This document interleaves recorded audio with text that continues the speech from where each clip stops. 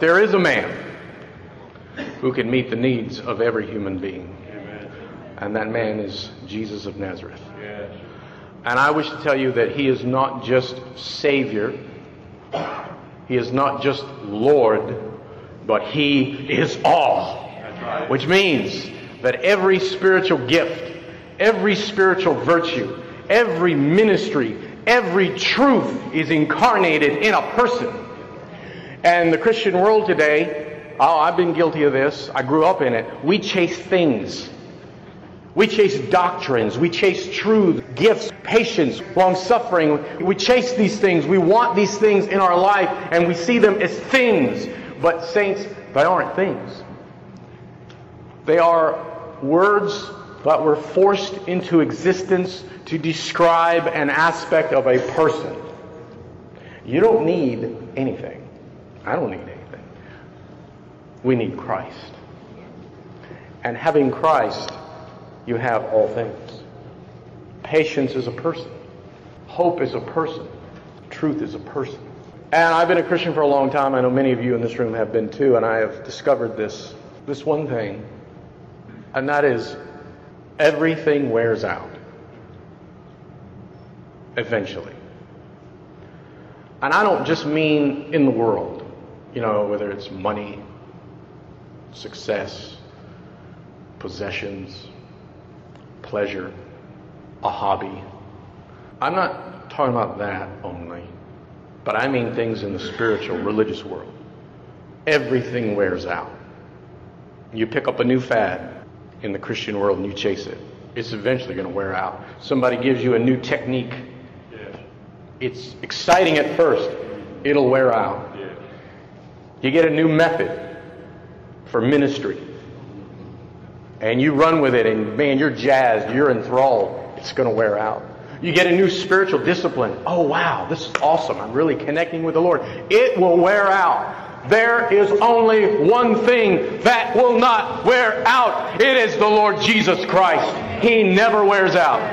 And He is the same yesterday, today, and forever, and yet He is new every morning. Amen. And you will never exhaust Him, and I will never exhaust Him. And we can spend the next few months, the next few years, the next 1,000 years talking about the Lord Jesus Christ, and we will never exhaust Him, yes, brothers and sisters. Praise God. And we have a lot of preachers today and a lot of people who are in ministry, and they're talking about things. Yes. But you don't need things. Right. You need Christ. That's right. Amen. I need Christ. Praise the Lord. Show me my Lord. Mm-hmm. Give me Christ. I've had enough of things. I need Him. And that's my heart. I have developed a disturbing habit. About every time I speak at a conference or I'm at a conference, I'm listening to those speakers, I'm listening to them speak, and I'm counting the number of times they're mentioning my Lord.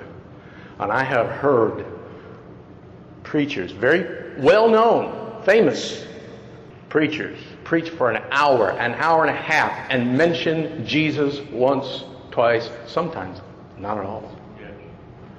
And then I open up the book of Ephesians, and I look at the first chapter, and I count the number of times that Paul of Tarsus is mentioning the Lord Jesus Christ, and every sentence is dripping over with him. This man, Paul of Tarsus, was obsessed, consumed, and Christ was coming out of every pore. And as far as I'm concerned, that's what ministry is. And as far as I'm concerned, that's what a minister is. If you cannot give Christ, you cannot really give much of anything. And this brings me to a point that I left out last night when we talked about rejection. We talked about brokenness. We talked about bitterness. I left a point out, and I was talking to one of the brothers, and he was just sharing with me about the Lord and his journey and where God has him. And he said something that sparked my memory, and I left a point out. And the point is this. Today in Christianity, in our world that we live in, Christian world, there is such a push and an emphasis on everybody being equipped and prepared for ministry. And the way that that's framed and couched is that the focus is on your gifts and your skills and your abilities. And so consequently we have gift inventories. You ever taken one of those? What are my gifts? Let me check the boxes here. I want to find out what my gifts are. And then we have strength indicator tests. Where are my strengths? What are my weaknesses, right? And then we have leadership skills, seminars. How am I going to become a leader? And brothers and sisters, this is so far off base as far as I'm concerned. First of all, it puts the focus on you. Right. When Jesus says, without me, you can do nothing. And he even said, without my Father, I can do nothing. But secondly, Paul of Tarsus gives us the ingredients for ministry preparation. And I would like to read it to you. And this is never talked about because it doesn't sell. And let me tell you what's really going on. Young men, young women who are 17, 18, 19, and in their early 20s, you have what's called youthful enthusiasm. You are jazzed about Jesus and you want to get other people saved. And there's nothing wrong with that. But people who are trying to build movements will take your youthful enthusiasm and use it to build their movement. And when you hit 25 years old or plus, you will burn out. Because you were running on something that was not Jesus Christ. And I don't care how gifted. In fact, the more gifted you are, the more broken you need to be in order for God to use you in the way that will last. What you do, what He does through you, will have eternal value. The more gifted you are, the more broken you need to be for Him to use you as bread in His hands. 2 Corinthians 4, verse 7. You can write on this and highlight it. God's way of ministry preparation. And I wish that every young person who's jazzed for the Lord would hear this.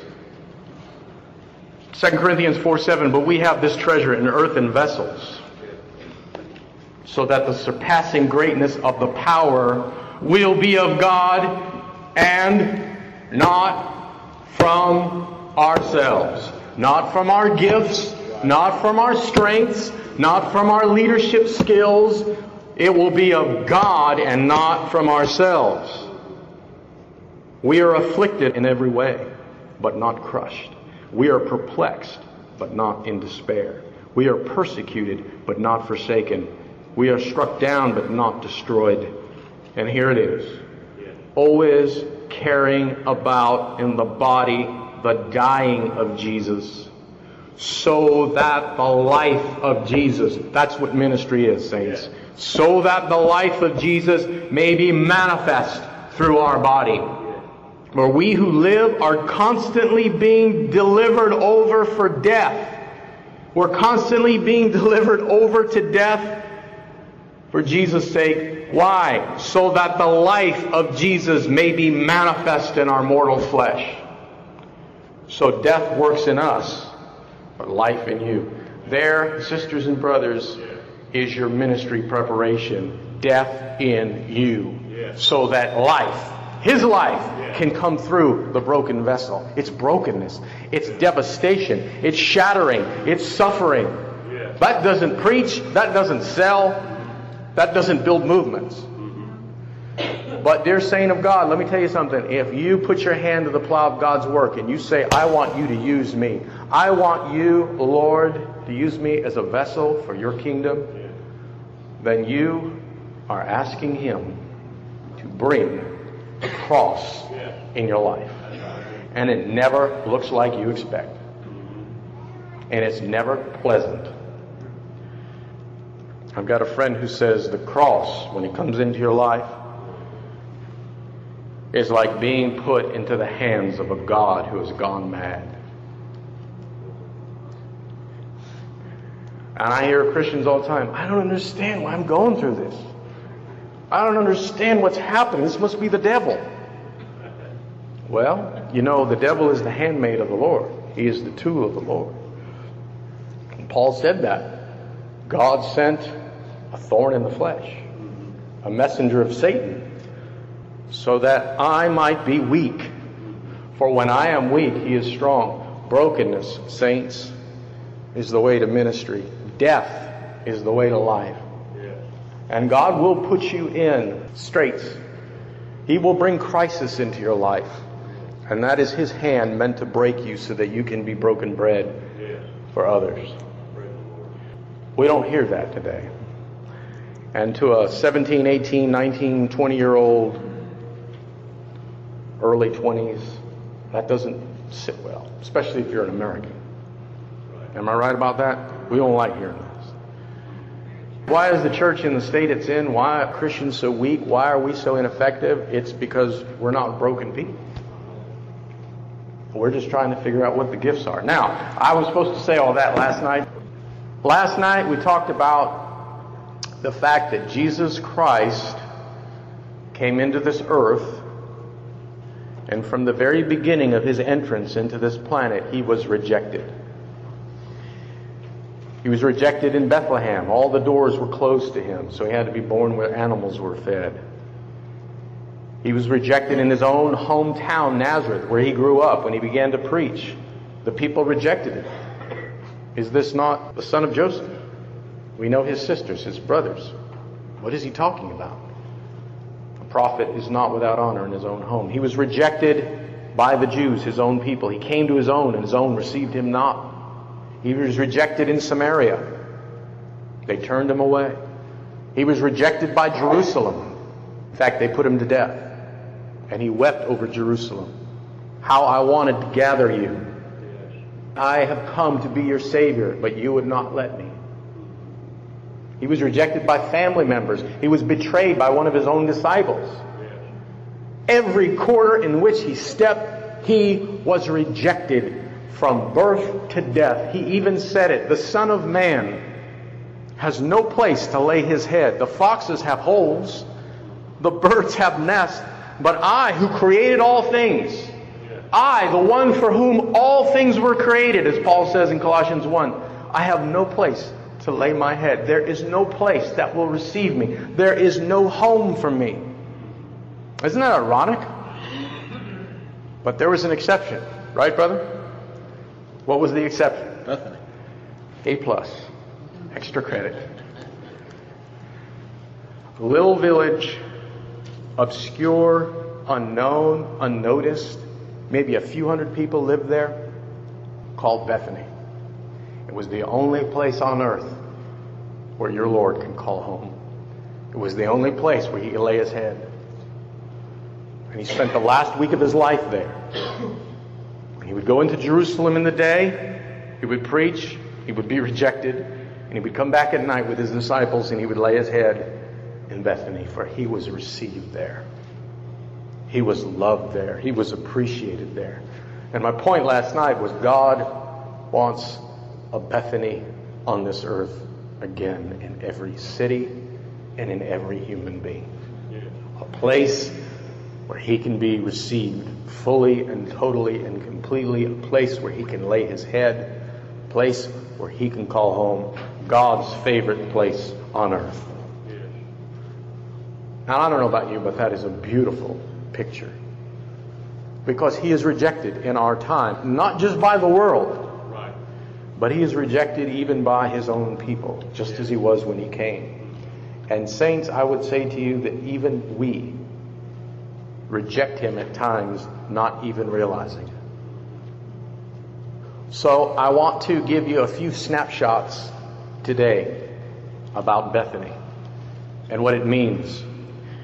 And this morning, I'm going to give you 2 snapshots. And then tonight, I'm going to give you the most important one of all, the glorious image of what Bethany really is at its heart. Moving, touching, stirring, life-changing, heart-stopping. The first time that Jesus entered into this village of Bethany, where He was received, was when Martha, and I introduced you to Martha last night, welcomed him into her home. He had just been rejected in Samaria. And he was on his way to Jerusalem, and he passed through, and his disciples are always with him. Sometimes the text doesn't mention them, but they're there. And he enters into the little village of Bethany, and a woman named Martha, Luke says, received him into her home. And that was the first time he came to this family, and he fell in love with them there. Her sister Mary, their brother Lazarus, and Simon, who was a leper, who I believe Jesus healed. In fact, in the book I tell the story of how Jesus healed Simon, and then that's how Jesus was invited into the home of Martha, Mary, and Lazarus. So it's kind of a sanctified imagination to kind of put the story together. And she receives him in her home. And Martha, she's the practical type. She's so hospitable. She's such a servant. And she knows who the Lord is. She's probably heard him in Jerusalem speak. Mesmerized. No man spoke like this man. So she has an inkling of who he is. She knows he's a prophet. She receives him into the home. And she wants to prepare the very best for him. A meal for him and his disciples. And the text makes this clear in some of the versions. The New King James Version makes it clear in some other versions. But it is clear that Mary was helping Martha with the food preparations. She was part of it. And they're preparing probably all afternoon. In that day, they had the evening meal at night around the 11th or 12th hour, which would be sundown. And Jesus is there with his 12 disciples, and Martha escorts him and his disciples into what was known as the public room. And the public room was the room where only the men stayed. The men sat there. Now, on that day, and some cultures are like this today, you had quarters in the house for women, and you had quarters in the house only where the men were. Well, the public room was where the men were, and they were all there. The disciples, no doubt Lazarus, no doubt Simon, the father. And then you had Mary and Martha in the courtyard preparing the meal. The courtyard was the kitchen. And Jesus is there in the public room when he begins to teach. And the disciples are at his feet. And in that day, a disciple took the posture of sitting at the feet of the teacher or the rabbi. That was the posture of a disciple. And basically you were a sponge. You were opening your heart, you were opening your mind to whatever the teacher was teaching, and you were at his feet. Remember the passage in Acts where Paul of Tarsus learned at the feet of Gamaliel? He was a student, he was a disciple. And let me say something about the word disciple that we often miss. We're often taught that a disciple means a pupil or a student. Well, that's true, but it means more than that. It actually means an apprentice. It's someone who is not just getting information, but someone who is learning a way of life. That's different. Kind of a journeyman, living with the teacher and learning all that he has to give you. So there they are. Jesus is teaching. The disciples are at his feet. Lazarus is at his feet. Simon, no doubt, is there too. And Mary and Martha are preparing this meal for them. And suddenly, Mary does something outrageous, scandalous. She leaves the courtyard and she walks into the public room where she is not allowed, and she takes her place at the feet of Jesus. Now, you have to understand that in that day, none of the other rabbis or teachers ever had female disciples. You did not do that. And what's amazing about this is Jesus doesn't say a word about it. He just keeps on teaching. And Lazarus is mortified. What on earth is my sister doing? As I mentioned yesterday, Mary never speaks except once in the Gospels. We only hear her voice once. But she is an intuitive, sensitive woman. And somehow she knows that Jesus of Nazareth, this prophet, will have no problem with her, a woman, sitting at his feet and being a disciple. Now you have to understand, today in the Christian world, in many segments of the Christian world, women kind of are viewed as second-class citizens. I did not hear any amens on that. If you're a sister in here and you have felt at one time that you were kind of second class, would you just raise your hand? Okay. Several of you. Well, in that day, you can raise it to the 10th power. They had no place. She knew that it would be okay for her to do that. And Martha is in the courtyard and she is aghast. She's not only aghast, but I can picture this,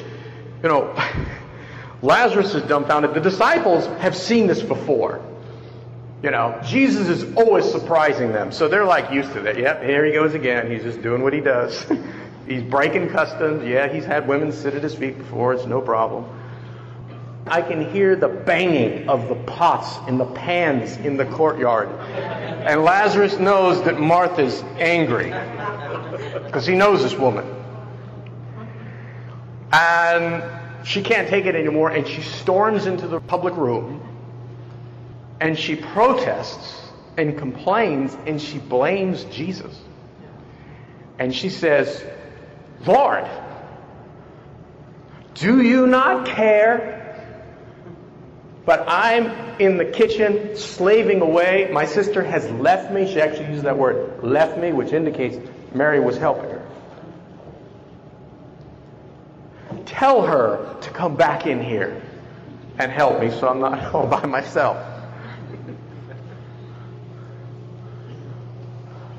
And Mary does not give one word of self-defense. And Lazarus is embarrassed. Okay, I'm adding to it. I admit it's not in there, but I'm adding to it. I see him, he's embarrassed. He's hurt for his sister Mary. And I think he's angry at Martha for doing this. Probably wants to boil her in olive oil. But Martha's fuming. I mean, she's got smoke blowing out of both ears. And there's silence. And Jesus disarms her. Because he says her name twice. Martha, Martha. Whenever Jesus says your name twice, Saul, Saul, Peter, Peter, he is showing affection. And he gives her a gentle but stern rebuke and rises to the defense of Mary. And he says, you are troubled about many things. But there is only one thing that is needed. There is only one thing that is necessary. And Mary, despite that this was scandalous, despite that it's not the way things ought to be, despite that nobody does this, despite that it's out of the tradition, she has chosen the good part. She has chosen the better part, and I will not take it away from her. Wow. Now, I am impressed that Mary did not defend herself. And I am impressed that Jesus rose to her defense. I am impressed that Jesus mildly and gently reproves her. There's not one word of criticism to Mary. There's not one word of complaint. And I can see Martha just kind of dropping her head. Composure changes. She goes back into the courtyard and she finishes the meal. And when we see her again preparing a meal, she's not troubled. She's not distracted.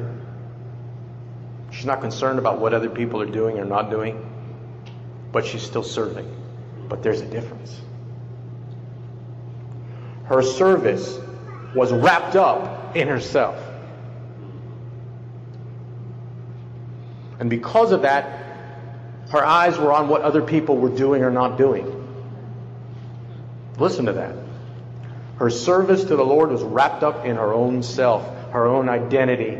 And because of that, she was critical of other people and what they were doing and not doing. And I believe if I was back there and we can go back, I would put good money on this.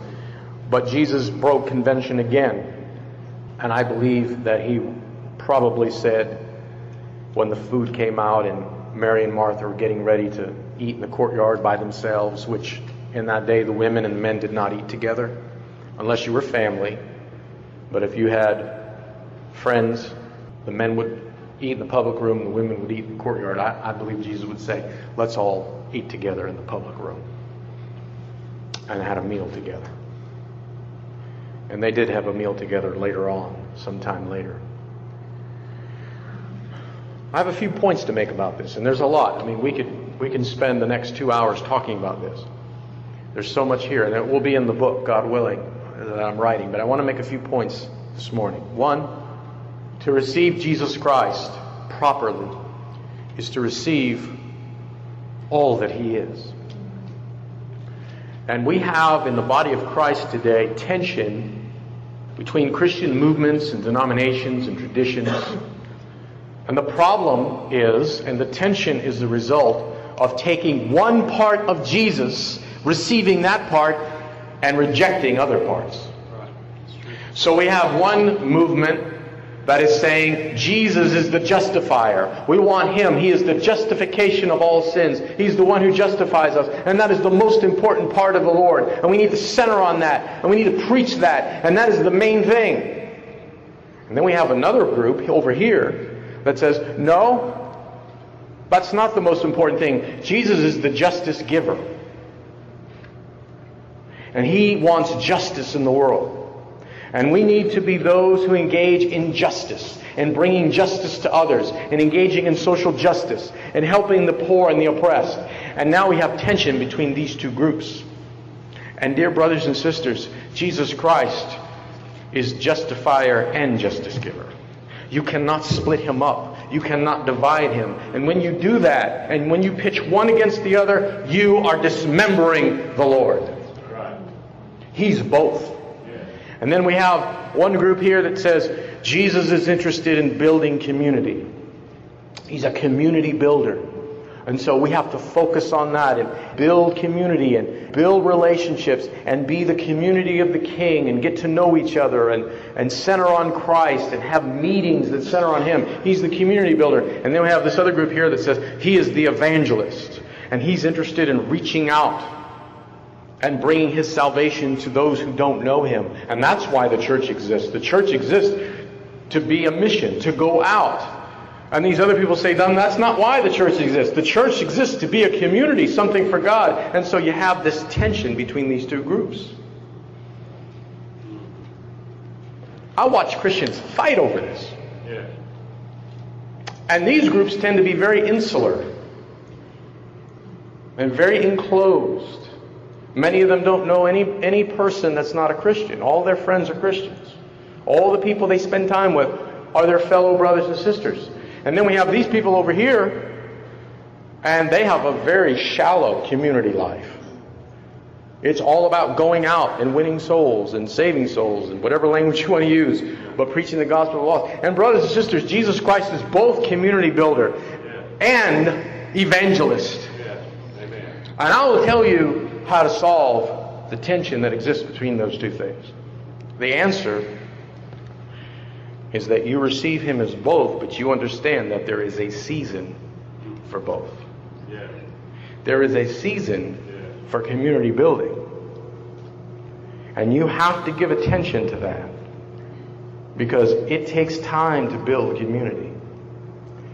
But saints, you cannot camp there forever, because you will be a navel-gazing, ingrown toenail. There will come the season to go out together.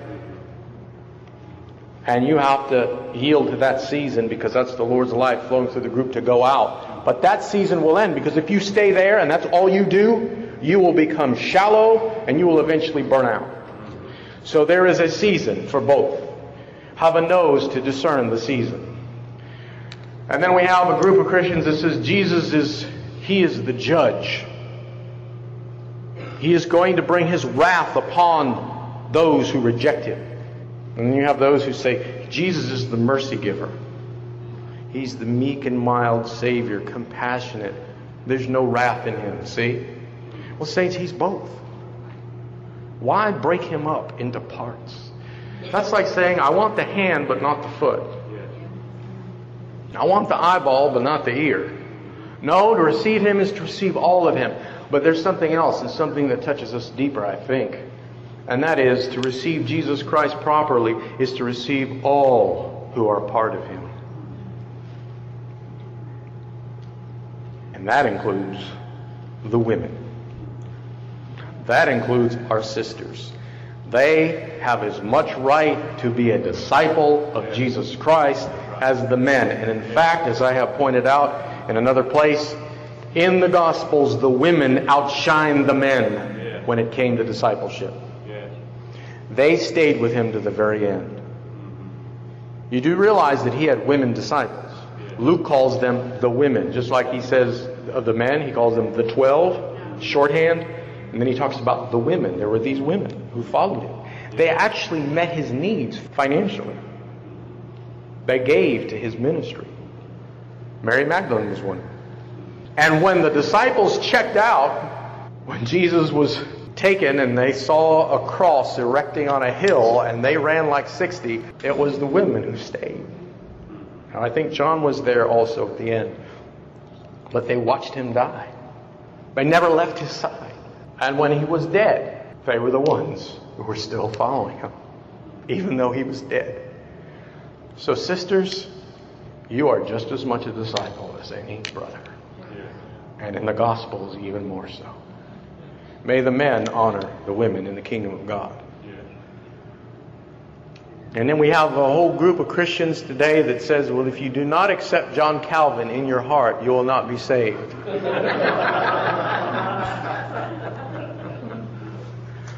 And then we have another group of Christians that says, if you do not accept John Wesley in your heart, you will not be saved. I think the first one's more biblical because his initials are JC. Brothers and sisters, who is John Calvin? Who is John Wesley? Jesus I know, and Paul I know, but who are you? But servants of God who have been dead a long time. Thank God for their writings. Well, my favorite is T. Austin Sparks. You'd better accept him into your heart if you're going to be saved. But you hear my point. These are all men and women who had different aspects of the Lord, and to turn away a child of God is to turn Jesus Christ away. He said, if they do not receive you, they don't receive me. And if someone rejects you, they reject your Lord. So that puts the onus on us to be very careful not to turn another brother or sister away. And sometimes their theology is messed up, but they still have encountered him. That's not the place to say, well, you're a heretic. Maybe talk to them a little bit and find out if they're open to hear the better way. They may be. If they're truly in the Lord, they will be open to hear. You know, we don't have it all figured out, none of us. Even John Calvin, God bless his soul, was not perfect. None of us can claim immaculate perception. We all can be corrected. The question is, has God received us? And if we name his name, the real Jesus, the Son of God, God in flesh, the Savior, the Lord, Jesus of Nazareth, he accepts us. To properly receive him, we must receive all whom he has received. To properly receive him, we must receive all that is in him, all that he is. Well, Lord, I'll take your teaching ministry, but I don't want your healing ministry. I like your ministry of kingdom, but I don't want your prophetic ministry. No, we need all of it, who he is. Well, let me give you another snapshot. We can talk a lot more about this. In fact, you're going to take it away and do that yourselves in a little bit. Lazarus, whom Jesus came to really love in a special way, he had a lot of affection for Lazarus, fell ill. Mary and Martha were very concerned about their younger brother. So much so that as the sickness got worse, they sent word to Jesus. They knew where he was. He was in Perea, which wasn't terribly far. And they sent messengers and they said, the one whom you love. They knew he loved Lazarus. The one whom you love is sick. And Jesus, in the face of a crisis that concerned one of his own disciples, and not just one of his own disciples, but someone he really loved, does nothing. He let him get sick. Hear me now. Jesus loves this man, and he let him get sick. But not only that, as time went on, his sickness got so bad that he died. And your Lord intentionally delayed until this man died, which is hopeless. It's hopeless now. But he waited until he was dead for 4 days until he showed up. That's beyond hopeless. Now, there was a Jewish belief. We find it recorded in the writings of the rabbis later, after the first century, but it could have been around in the first century. We don't know.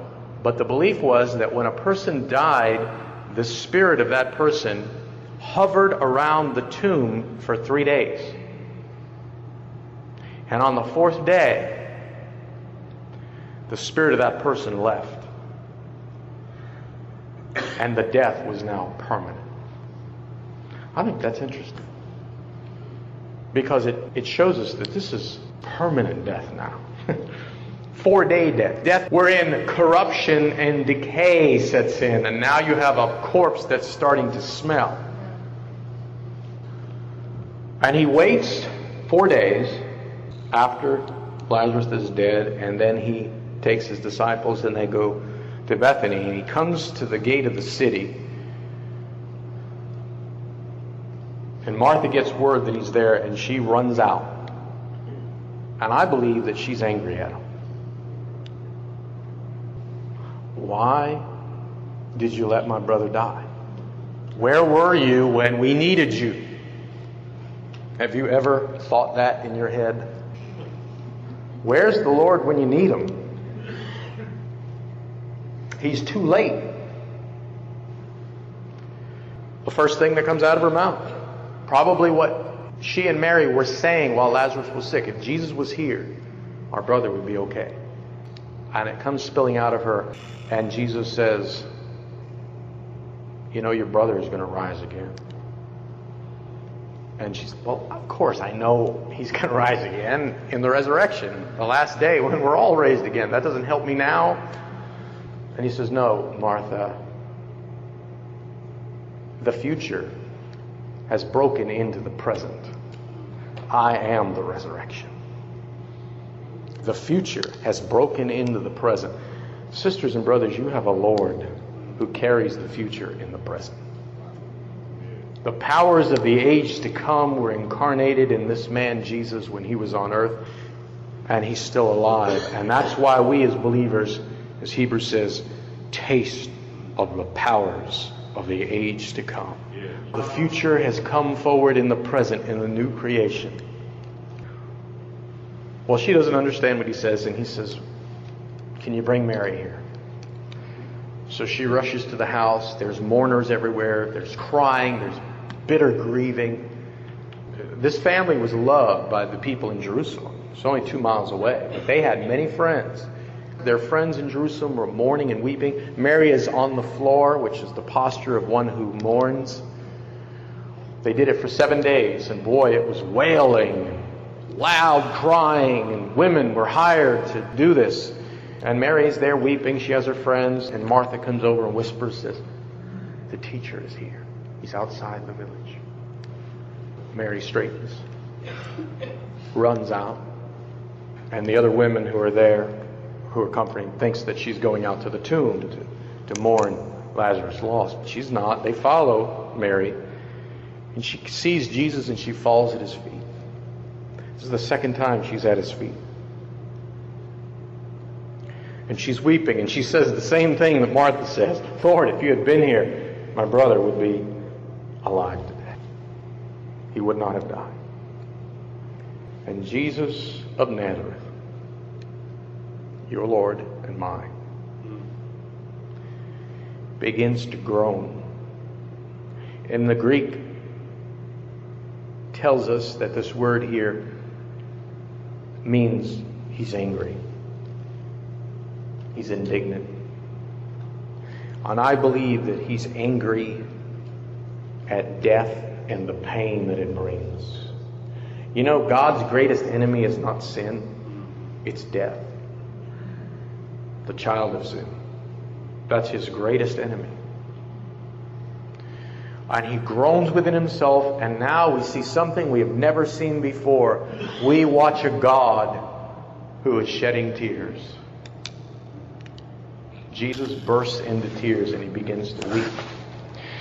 The tears of Mary brought tears to his own eyes.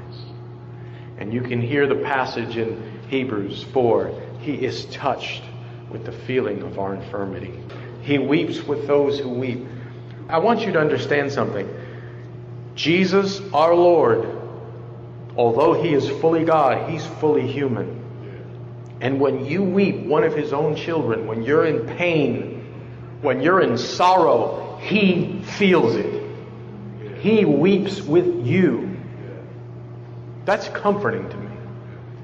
I mean, this sight of Mary, his own disciple, weeping, brought tears to his own eyes. And the onlookers said, well, gosh, he really loved Lazarus. Look at him crying. And he says, where's the tomb? Where have you laid him? So they bring him out. And you know the story. It's arresting. It's heart-stopping.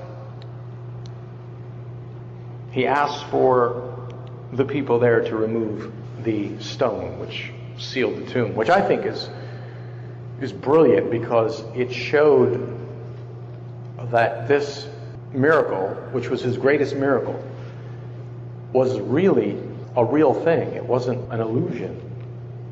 They were actually participants in it. And I can see everybody, holding their noses. They think that they're going to get a whiff of the stench. And then he shouts. He yells. And he commands Lazarus to come forth. And Lazarus jolts into consciousness. Now he is bound from head to toe. He has a head cloth and his whole body is mummified. But he must have had a little bit of wiggle room to move his legs around. He probably couldn't see anything. It was dark. And with the head cloth, he couldn't see. Somehow he managed to get up, and now we have one who was dead coming through a tomb back to life. And you can hear the shrieks and the gasps and the screams and the and then Jesus, again, brilliant, loose him and let him go. So here they are, his friends, unbinding him. This is not a ghost. This is a real person who's been raised to life. And that was a picture, an image of what was going to happen to Jesus not long after. Well, there's a lot that we can say about this, but I want to make one point. Jesus Christ, if you haven't realized this, by now in your life you're going to realize it. He has a disturbing habit of not showing up on time. He has no problem leaving you in the lurch. He is a God who shows up after you're dead for 4 days. Beyond human aid, beyond human capability. But somehow, in some way, he has another habit, that beyond our expectation and our imagination, he comes leaping over the hills and he rescues us and raises us from the dead. And usually it's not the way we thought. Sometimes it's not the way we want, but he always rescues us. Sometimes he will deliver you from the problem. Many times he'll deliver you through the problem. but it is done for the glory of God. And while you're going through it, He's weeping with you. Praise the Lord for the tears of Jesus. The shortest verse in the Bible, Jesus wept. And the Greek says He burst into tears. He couldn't handle it. He just started crying. The tears of Mary made Him weep. What a Lord. And there is coming a day, of course, we know this, where everyone in the grave will hear the shout of His voice, the voice of the Son of God. And He will raise us all back to life. And that is our hope. Well, we're going to talk about the next snapshot tonight, which is my favorite, and it really brings it home as to what Bethany is. But let me tell you what Bethany is. Bethany is a place where Jesus Christ is received. All of Him is received for who He is. And it is a place where all who are part of Him are received. And where women and men are made full-fledged disciples. And we sit at His feet. And there's been this tension between Mary and Martha, and you often hear commentators say, well, Martha, those are the busy, active types, and the Marys are the contemplative, quiet types. And so we need a little bit of Mary and a little bit of Martha. I think that's wrong totally. Mary is never, ever condemned. She's never criticized. To say that, she's one of these people who's too heavenly minded to be too earthly good is not true. She was helping Martha before Jesus came into the public room. Let me tell you what my experience has been. Certainly the Lord doesn't want anybody to be a quietist, contemplative, ingrown worshiper who doesn't care about anybody else and who is not interested in serving the Lord outside of worship. Certainly, I think we're all clear about that. But Mary had her priorities right. You see, it is possible to serve the God of serving God. I'm going to run that by again. It is possible to serve the God of serving God. And this is what captured Martha. She was so focused on service that her eyes were on everybody else and what they were or weren't doing. And I have met Christians like that. They're so jazzed and zealous about going out and reaching out that they become judgmental and critical, and they want to know, well, what are you doing to help the poor? What are you doing to share Jesus with other people? How many non-Christians do you know? And that is the spirit of Martha before the Lord changed her heart. You do not know what spirit you're of. There is only one thing that is needful. And that one thing isn't just to sit at the Lord's feet and not do anything but worship Him. It's to hear His word and respond. To be a disciple. A disciple is a follower. And the Christian life, if you try to serve God in your own energy, which many people do, and your own zeal, and according to your own mindset and your own direction, A, you will burn out eventually. B, you're really not going to help too many people in the long run.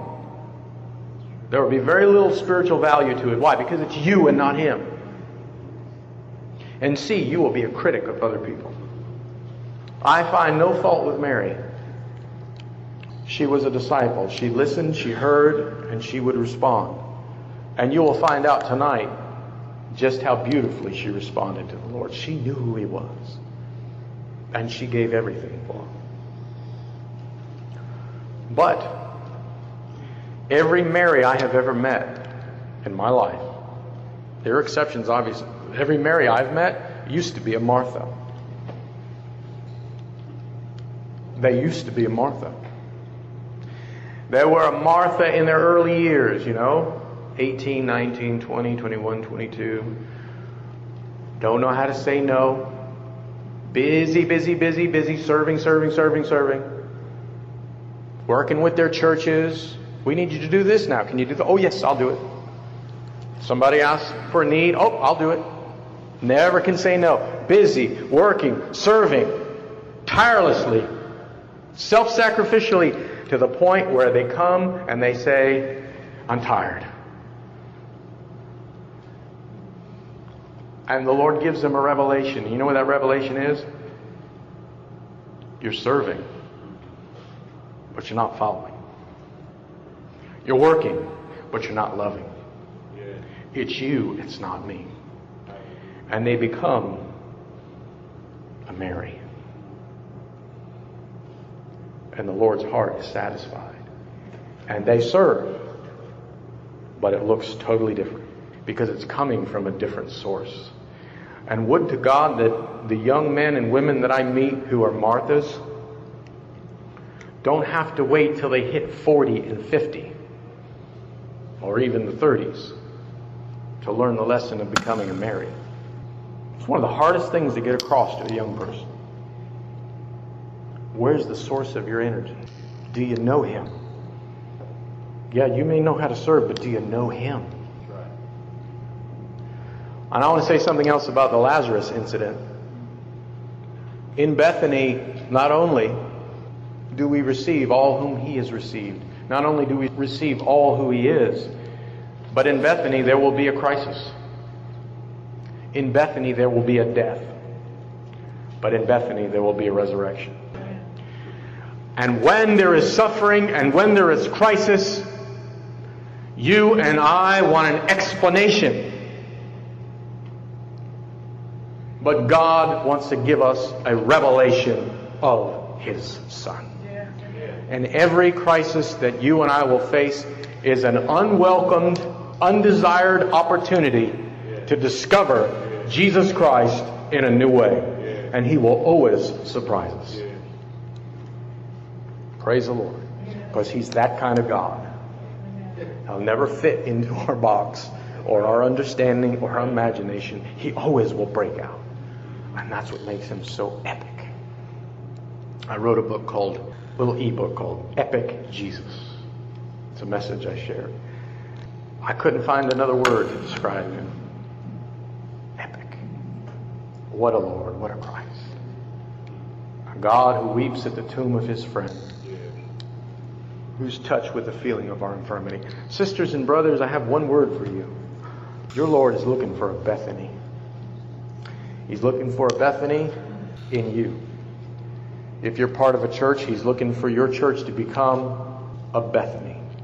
To receive Him in a world that has turned the cold shoulder on Him. But more than that, He's looking for a Bethany in you and in me. That we individually will become Bethanies. A place where He can lay His head. Praise the Lord.